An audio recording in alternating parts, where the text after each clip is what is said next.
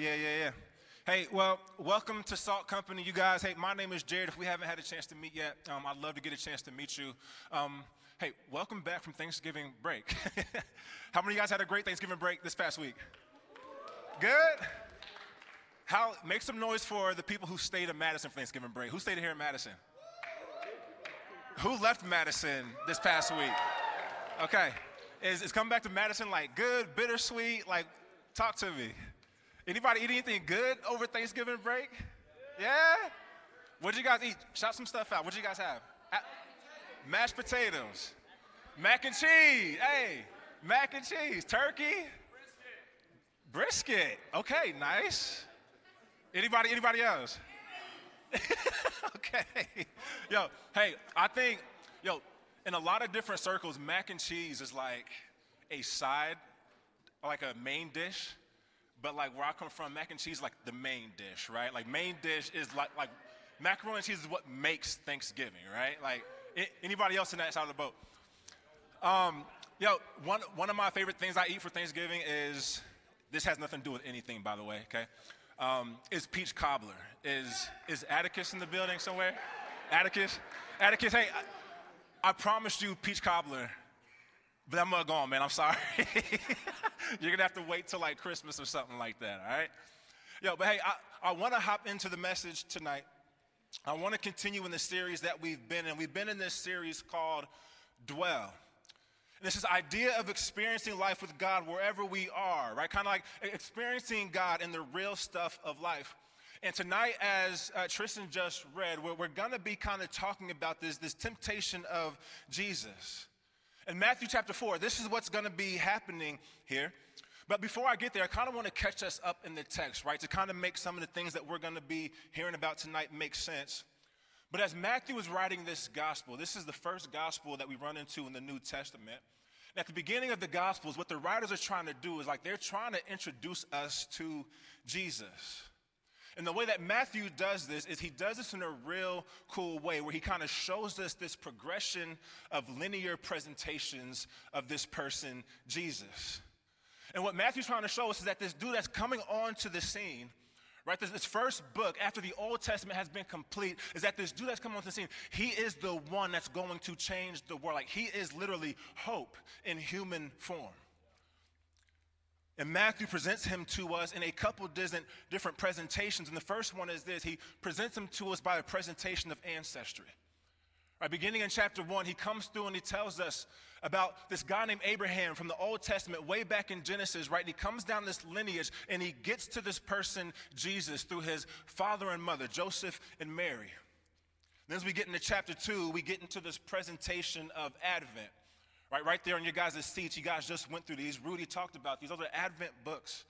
Right? Advent is a season that we come into as we come into the Christmas season. And Advent is just this idea of waiting for this person of Jesus to be born.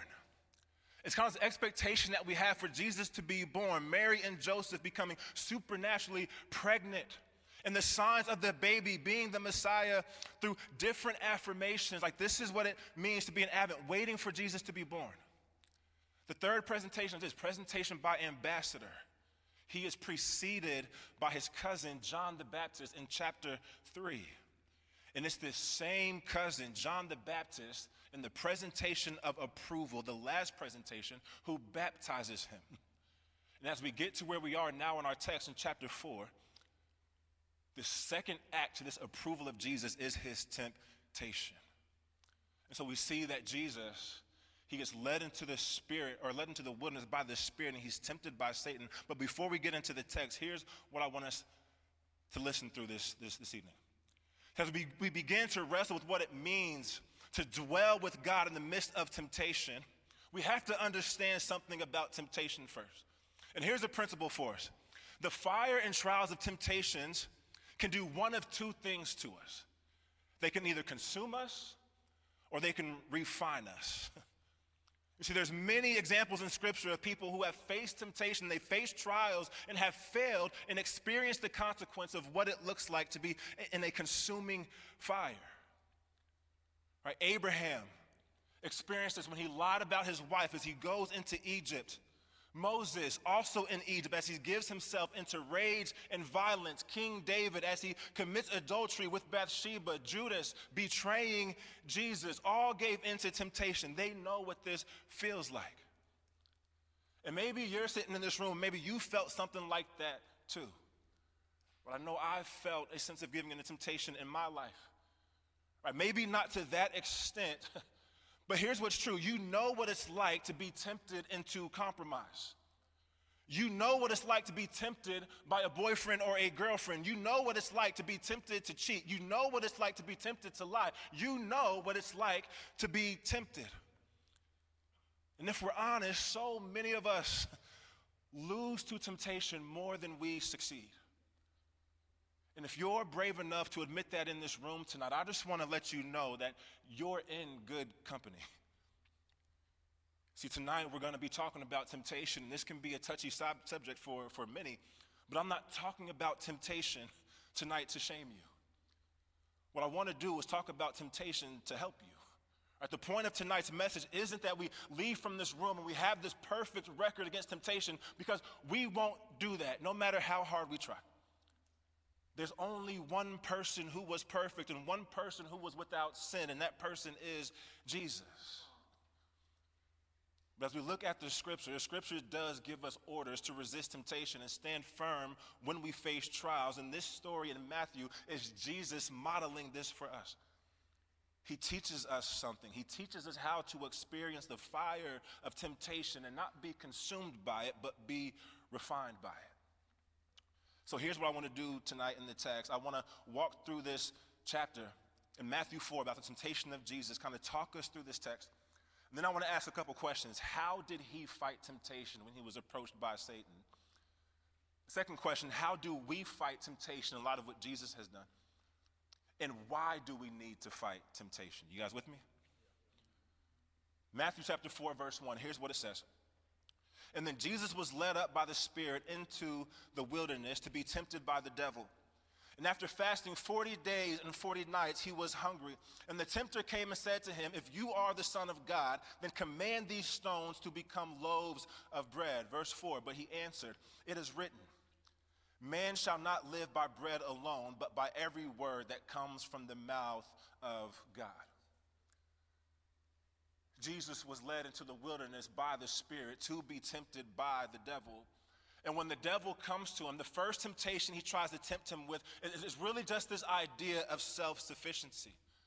You see, Jesus was tempted to depend on his own provision for food. And you can imagine after 40 days and 40 nights of fasting, right, Jesus would have been hungry. Like, how many of y'all have tried fasting before? Right, what's that, like maybe 1 day, 3 days? Anybody fast for 40 days before? No. Right, Jesus would have been hungry. And so what Satan does is he comes to him and he tries to tempt him. He says, hey, you're Jesus, you can do whatever you want. Why don't you turn these stones into bread? See, I want to point something out to us about what Satan tries to do in moments where he's tempting us. You see, Satan isn't trying to tempt Jesus with some outlandish thing. Right, you might be looking at this idea of turning rocks into bread, and you're like, well, that's pretty outlandish, right? Yeah, for us, maybe, but for Jesus, like, this is small potatoes. This is nothing to Jesus. See, he's not trying to come to Jesus and tempt him with the outlandish thing. He comes to him and tempt him with this reasonable thing. And here's what's true. The same thing is true when we are being tempted as well. Like, rarely does Satan come to us and be like, hey, we should go rob a bank or something like that. Like, what he wants to do is have you give in to a simple desire that pushes you past the boundary that you know you shouldn't cross. Like when you're hanging out with that guy or girl that you like. See, maybe your boyfriend or your girlfriend. You see, Satan wants you to think it's okay if you just stay a little bit longer. Like, it's okay if you just scoot a little bit closer. It's okay if it gets past midnight. It's okay if clothes start to come off, right? Oops. So the next thing you know, you start to compromise. Listen, y'all, like I've been around college ministry for a while now, and I've been around a lot of college guys. And a lot of times when I get in conversations with guys and we're talking about temptation, a lot of times they come to me and they say, hey man, like me and my girlfriend, we're just having trouble staying pure. we keep giving in to sexual temptation. And the first question I often have is like, oh, well, like, when does this usually happen? It's like, oh, well, when we're at our dorm or at our apartment. I'm like, oh, are your roommates there? No. So you guys are alone? Yes. You guys sitting on the couch? Yes. Is it late? Yes. Are the blankets out? Yes. Are you guys watching a movie? Yes. And I'm just like, well, that's not like really temptation. That's just not very smart. Like one thing will lead to another. And I can tell you know where I'm going right now, but I also want to make this caveat real quick, okay? Like sex, the idea of sex, like sex isn't bad. Sex is actually a very good thing. Like, I don't know where you come from, what kind of Christian persuasion you come from, but that's not what we think here. Sex is not a bad thing. Sex is actually a very good thing. It was created by God, and God created it for you to know, for you to love, and for you to enjoy, but He created it to be experienced in a particular way, which is in the confines of marriage between one man and one woman for a lifetime. See, here's what's true about humans. Like, we have a desire, a natural appetite to eat, right? So God has created food. But you also have this desire, a natural appetite for pleasure. And guess what God made for that? God made sex. And His desire is for you to enjoy it, not however you see fit, but how He created it. Like when we see this temptation of Jesus, we have to ask the question, could He have turned the rocks into food? Yeah, He could have done that, right? Like He will actually do many other miraculous things than that. He will actually turn water into wine, also concerning food. He will multiply fish and loaves for the multitude. Like He will do these things. But when He's doing them, what does He often say He's doing? He says He's doing His Father's business. His Father's business. So I have to ask the question too, like, could you give into the appetite of pleasure? Yes. And if you have a lifelong spouse, you can enjoy the greatest kind and greatest amount of sex that you want. But outside of God's design, we have to know that all we're doing is giving into temptation and giving in to sin. See, sin is often not a matter of just what you do, but by whose authority or under whose rule that you do it. See, Jesus was so in tune with His Father that He could discern where this tempting request was coming from, and it wasn't this heavenly request, but rather it was a hellish request, a request for Him to lean on His own strength and His own plan instead of the strength and plan of the Father. But Jesus knew that man does not live on bread alone, or only to appeal to our earthly appetites, but man lives by every word that comes from the mouth of God. Satan tempts Jesus with self-sufficiency. He tempts us with self-sufficiency. But let's look what else. Look at verse 5. It says this. And the devil took him to the holy city and set him on the pinnacle of the temple. And he said to him, if you are the Son of God, then throw yourself down. For it is written, He will command His angels concerning you, and on their hands they will bear you up, lest you strike your foot against a stone. And Jesus said to him, again it is written, you shall not put the Lord your God to the test. See, first Jesus was tempted with self-sufficiency, and now He's tempted with self-glory. Right, this temptation here was a temptation for Jesus to draw a kind of premature attention to Himself. Like some of us in here love going to concerts. Any Taylor Swift fans in the building? Right, imagine being at a Taylor Swift concert.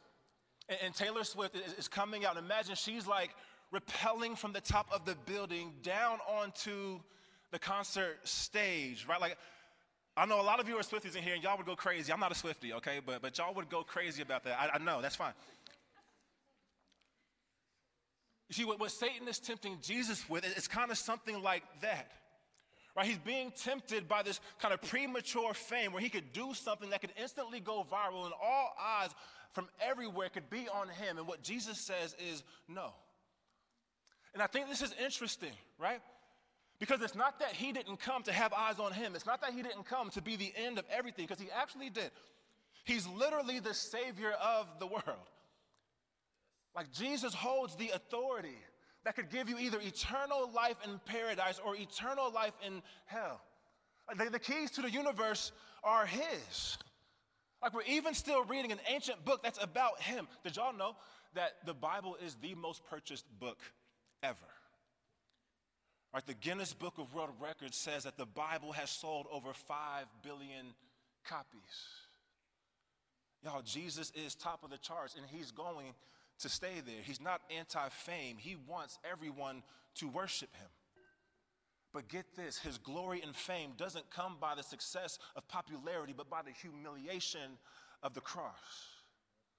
Like Jesus would go to the cross, and Jesus would die a shameful death, and he would be buried in the depths of the grave. But those of us who know he will be raised 3 days later to reach the highest of heights, where eyes and hearts will be in search of him forever.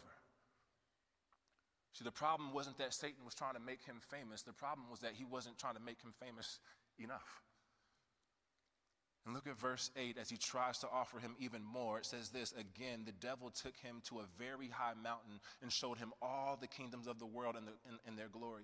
And he said to them, all these I will give to you if you fall down and worship me. And then Jesus said to him, be gone, Satan, for it is written, you shall worship the Lord your God, and him only shall you serve. Here, Satan comes to Jesus and he offers him a sense of instant gratification, which is ironic because Satan tried to tempt Jesus with what already had belonged to him. Right, but there is a truth in here, right? There's a truth to the element that the ruling spirit of today's age is the spirit of the evil one. But we also have to know this, like, make no mistake, God is still in control. Like, there is no square inch of the universe that Jesus doesn't lay claim on. He looks at everything that has ever been created from here to anywhere, and he says, hey, that's mine. Y'all, Satan is on a leash, and his leash is short. And all he can do is tempt and deceive. So again, he tries to deceive Jesus into thinking that he doesn't have to go through with the plans of the Father. He tempts him saying, hey, you don't have to go through being betrayed. Hey, you don't have to go through losing all your friends. You don't have to go through public humiliation. You don't have to go through being beat or spat on or whipped. You don't even have to go to being nailed on the cross. You don't have to die, Jesus. He says, listen, I have a better plan. I know that all of this will be yours eventually, but hey, you can have it now so long as you bow down to me. But Jesus says, hey, be gone. I only worship and serve God. And I love what verse 11 says. It says, and the devil left him, and behold, angels came and were ministering to him. See, Jesus was led into the wilderness. He was tempted by Satan. He resisted temptation, and Satan left him. But I love this detail because it holds a lot of hope in it, right? It's kind of this proof and encouragement that our resistance to temptation is not in vain. It is the proof that the pressure we might feel to give in now will not always be. And for those of us who need that truth right now in this room, that is good news. As the narrative unfolds, we see that Jesus wasn't in the wilderness unprepared for the attack. See, Jesus goes into the wilderness, the devil comes up onto him, and the devil tries to tempt him. And we have to ask the question, how did Jesus resist this temptation? He goes into the wilderness, but Jesus doesn't go unprepared. I love this. Right? Satan came to tempt him, and in your language, he tries to test Jesus, but Jesus passes the vibe check. But how? There's 3 things I want to show us. The first thing is this. Jesus knew his identity. You see, in a couple verses in this passage, verses 3 and verses 6, Satan comes to Jesus and he says, hey, if you are the Son of God, if you are the Son of God. Satan tries to come at his identity. And Jesus was not confused about who he was. He didn't come to Satan and he says, well, I think I'm the Son of God. He was not shaken by Satan trying to tempt him and ask him if he was the Son of God. No, he knew deep down who he was. He was approved before Satan even came to him. He knew exactly who he was. He was the chosen Son of God. He was the one who didn't have to put on human flesh, but he put on human flesh for the sake of coming for a rescue mission for all of humanity. He knew exactly who he was. Jesus, the Son of God. Jesus, the Son of Man. The second thing is this: he knew his enemy. See, Jesus knew exactly who he was fighting against. See, we don't know what way that Satan came to Jesus in this moment. But if you know the scripture, like Satan can appear in a couple different ways. We know that he can appear as a snake from the garden story in the book of Genesis. And in 2 Corinthians, Paul says that he appears as an angel of light. And even in the narrative of 1 Samuel, back with the nation of Israel, the first king of Israel, King Saul, it says that he was anointed with the Spirit of God, but because he was a disobedient king, the Spirit of God left him, but an evil spirit was put on him. Maybe that was kind of what Satan came to Jesus like. We don't know how the enemy came to him, but we know that Jesus rightly identified him. See, he wasn't confused about who was against him. See, when we experience trials and temptations, we often want to point fingers at anything that we possibly can. Like, Jesus doesn't do this. He doesn't blame Satan, no. He knows who he is. He knows he's the tempter. But us, like, we'll point our finger at anything we possibly can. The people in our lives. We'll say, hey, someone else made me do it. Or the feelings that we feel like, well, I was alone. I felt alone. No one was there. Or the circumstances. We get defensive and say, hey, well, what else was I supposed to do? We continually throw our fist in the air trying to connect on who we think the enemy is, not knowing we're aiming at the wrong thing. But Jesus shows us that our enemies are not the people in our lives. They're not the feelings that we feel. They're not our own circumstances. Our enemy is only one, and he is the deceiver. See, he knew who he was. He knew who his enemy was. And thirdly, he knew the word. When Satan comes to tempt Jesus, this is the most important thing for us to know. Jesus combats the temptation with the word of God. Satan comes to Jesus and said, hey, turn these rocks into bread. And Jesus responds with Deuteronomy 8:3, hey, man shall not live by bread alone, but by every word that comes from the mouth of God. Satan says, throw yourself off from a high place. And Jesus responds, Deuteronomy 6:16, you shall not put the Lord your God to the test. Satan says, bow down and worship me. Jesus, Deuteronomy 6:13, you shall worship the Lord your God, and him alone shall you serve. See, I don't know if you know this, but one of Doxa's core values as a church is to be a Bible-saturated church, which means we have this plumb line, if you prick us, we bleed Bible. See, this isn't a value just because we want to be Bible quiz champions or because we just really want to thump people with the Bible. No, but it's a value because it's a proven model by Jesus. Like, he knew the word and he used it to fight off the enemy. And so if this is how Jesus resisted temptation, then we have to ask the question, then how do we resist temptation? If Jesus resisted temptation like this, then how do we do it? I'm about to blow your mind, okay? We do it the exact same way. The first thing we have to do is know our identity. This might be the most important thing that Satan will try to confuse you with. Like, when Satan comes to you to tempt you, the very first thing that he's going to do is he's going to come at your identity. He's going to say, hey, are you really loved? Are you really chosen? Are you really saved? Are you really valued? Are you really a child of God? And Salt Company, well, if that's the case, then we know that we have to know our identity. We can't listen when the enemy comes to tempt us and say, hey, you're not loved. No, you say, I am loved. I am saved. I am chosen. I am a child of God. Y'all, we have to know our name.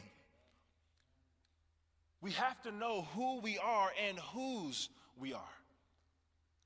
Y'all, you don't have to look for the affirmation and identity and how smart you are, or the clothes that you wear, how many likes you get on Instagram, or if you're turning heads when you're walking down Straight Street, right? Like, hey, we get it. You have a lot of nice things. You're pretty or handsome or whatever, right?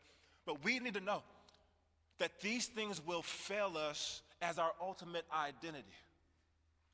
See, if you are in Christ, you can have your identity in something that is way more firm than that.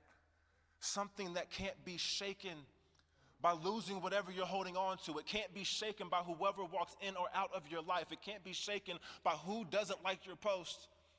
You can have your identity in something that will actually last, something that will hold up to the fire of temptation. See, fighting temptation starts with knowing who we are. Secondly, you have to know who your enemy is. You have to know who you are doing battle with. I want to tag the book of Ephesians chapter 6 here. In Ephesians chapter 6, verse 12, Paul is writing to the church in Ephesus, and he's telling them, reminding them, hey, our struggle is not against flesh and blood. He says our struggle is not against flesh and blood. Like your battle, Salt Company, is not against flesh and blood. Right? Your enemies aren't the people that you hang around that are bad influences on you. They're not the people who have wrongly guided you in life. And even some of us in this room probably come in here thinking that your enemy is you. Like people really think that we ourselves are our worst enemies. But neither of these things are true. And actually believing any of these things is a falsehood, and they will only lead to heartache, headache, and despair.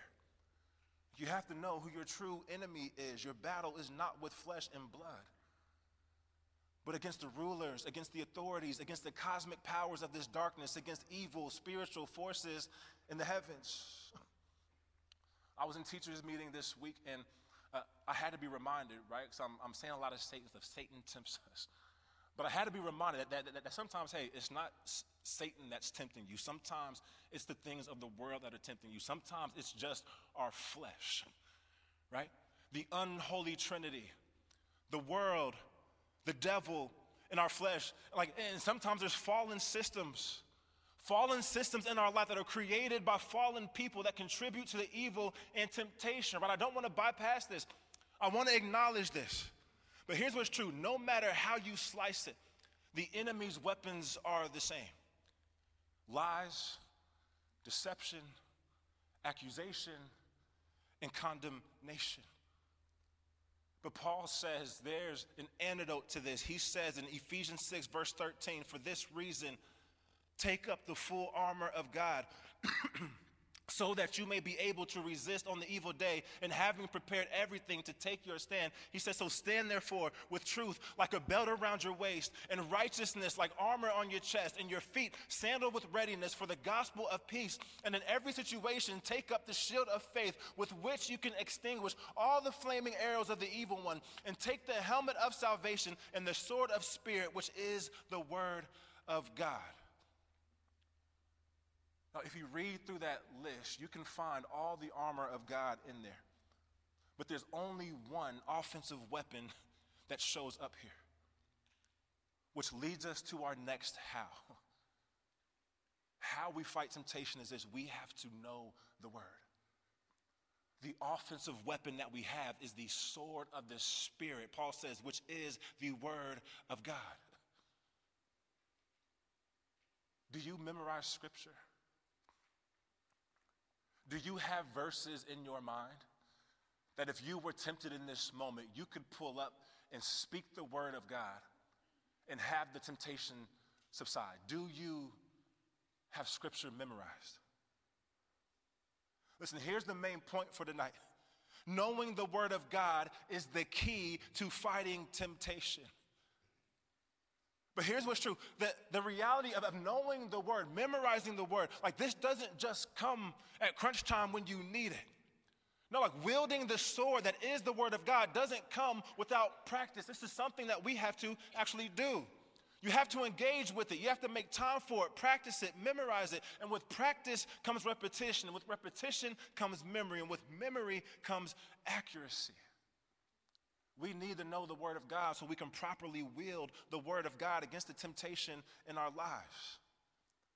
See, Jesus knew who he was. He knew who his enemy was. And he knew the word to fight the fire of temptation. And we need to do the same. Being ready to use the word of God as our offensive weapon so when we face temptation, we can be refined and not consumed. Knowing the word of God is the key to fighting temptation. Okay, now that I've done my rally speech, listen, I want to speak to two different audiences that might be in this room right now. A little pastoral moment. First, the one. To the people who are in this room and have been fighting. Listen, I know that it can feel like fighting temptation is a losing battle. Like you've set up the boundaries. You've got the accountability. You've gone to God in prayer. You have been dwelling with him on a consistent basis, but things are still difficult for you. It feels like a fire might be consuming you. Can I tell you first that I've actually been there? Like I know what it's like to do battle with lust. I know what it's like to do battle with sexual sin. I know what it's like trying to find my identity in anything under the sun and jumping from one relationship to another. I know what that's like, y'all. I have my battle wounds too. This is actually part of my testimony. And for those of you who have a similar story as me, my encouragement to you is not to grow weary in doing good. See, Paul reminds us in Galatians 2 that if we do not grow weary, get this, at the proper time, in due time, in God's time, which is always right on times. Come on, somebody. We will reap a harvest. So don't grow weary. The second group of people are the people who don't know where to start. Here it is. Start on your knees. Would you start in surrender? Like ask God to show you, plead with him to show you where you've been giving into temptation and where you've been believing the lies about who you are and who your true enemy is and ignoring his word. Would you ask him to just reveal that to you? And then would you pray? Pray that he will guide and pray that he will strengthen you to withstand the temptation that is coming after you. And I know as I say this, like for some of us, this can start to feel like a laundry list.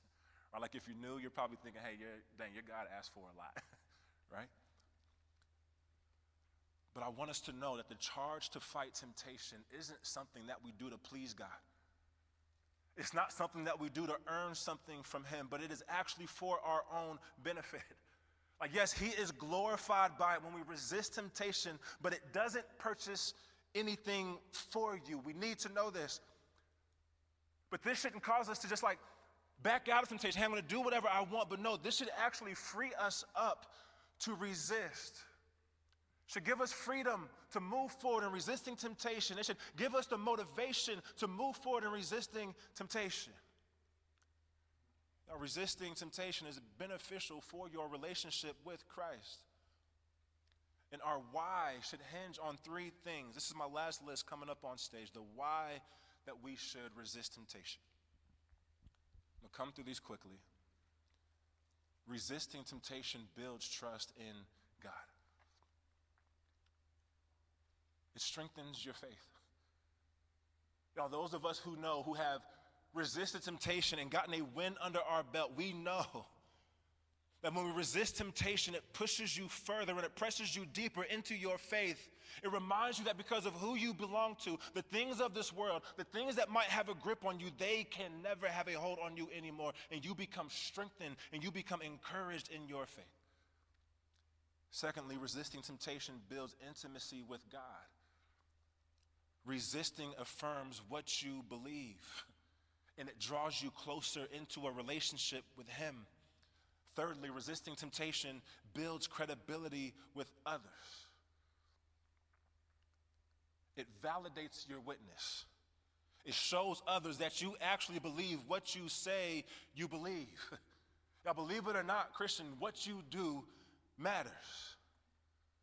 Like you might heard it said around here before. This quote right here, what you do matters, but who you are matters more. That is so true. Like as Christians, we are character people, but we can't bypass the first half of that statement. Like what you do really does matter. Like Paul says in 2 Corinthians 5, that as Christians, we are ambassadors of Christ. Meaning we represent Christ to a watching world who was wondering what Christ is actually like. And resisting temptation is part of how we show that. See, resisting temptation is for God's glory, but it is also for your good. My Molly, you can make your way up. Now, I'm about to close for us tonight, but before I close, I have a couple questions for us, and we're going to go into a moment of prayer and meditation. I want you to be thinking about this. How would your life be different if you entered temptation? Like knowing that you're going to enter into temptation.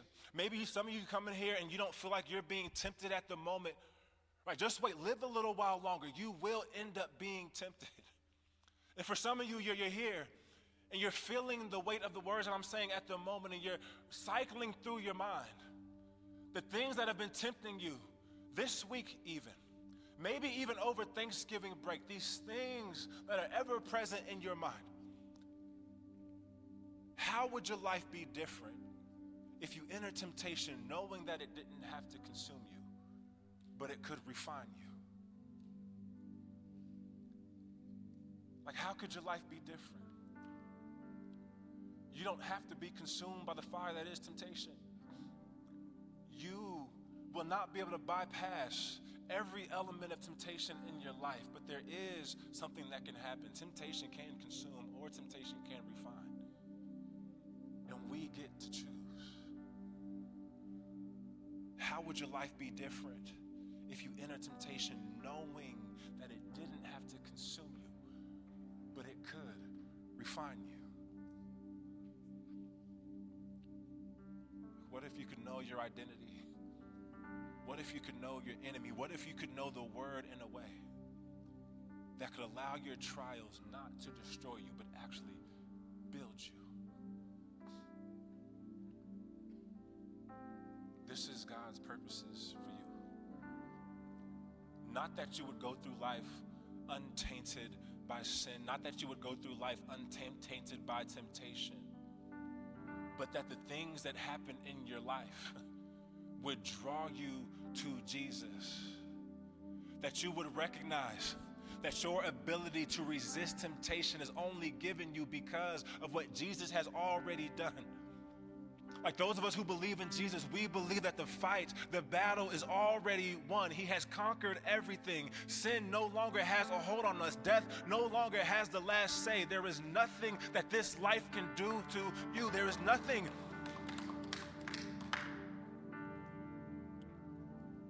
that you can be tempted by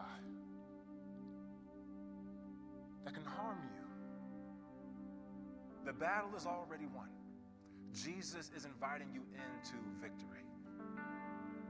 The best part about fighting temptation, y'all, the best part about resisting sin is that the battle is already yours. Amen? Jesus won it. So where you are, we're going to go into a moment of prayer and reflection. You can just bow your head and close your eyes. And I want to give us a moment to reflect. Think about these questions. How would your life be different if you entered temptation knowing that it didn't have to consume you, but you entered it knowing that it could refine you? How would your life be different in that way?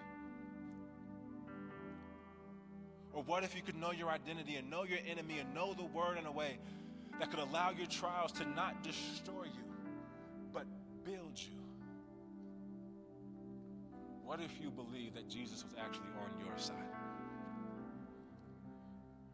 What if you believe that Jesus has already won? How would your life be different? Salt Company, you can walk out of here a new person. You can have trust and know that your identity is secure. You can have trust and know that you don't have to wail your hands in the air trying to fight the various enemies you think might be coming after you. There's only one. He is a deceiver. He is a liar. He is a accuser. He wants to heap condemnation on you. He is the only enemy. You can walk out of here with a new commitment to study the word. You can walk out of here with a commitment to memorize a scripture. One of the scriptures my mentor sent to me years back, as I was coming through a season of temptation, I was coming through a sin of battling, or a time of battling sin. And he sent me by text message this verse from Exodus chapter 14. Exodus 14:14. I'll never forget it. It's the scene of Moses standing before the Red Sea. Right as they were leaving Egypt, he thought he was taking his people to the promised land, thought he was taking them to rescue, but the sea was standing before them. And on the backside, it was the Egyptians, Pharaoh's army coming down behind them. They felt like that they were stuck. There was no way out. What were they going to do? In Exodus 14:14, the Spirit of the Lord comes to Moses and says, hey, all you have to do is be still. The Lord will fight your battles. This is a hope that we can hold on to. The Lord will fight for you. The Lord will fight for you. The Lord will fight for you. The Lord will fight for you. Would you receive this tonight? Father, we love you. And we're grateful for your son. We're grateful for what he's done. We're grateful for his victory. Well, he's the one who lived the life. He's the one who died to death. He's the one who rose from the grave. He's the one who was tempted and yet without sin. And we can have our faith in him tonight. And we can be filled with the power that is also in him, this resurrection power that we can move in light to, knowing that as he resisted, we too can resist. Would you help us believe that tonight? Would you let us know that we don't have to be consumed by the temptations that we enter into, but we can be refined by the temptations that come after us? Father, you are good, and your Son is mighty. We pray this in your name. Amen.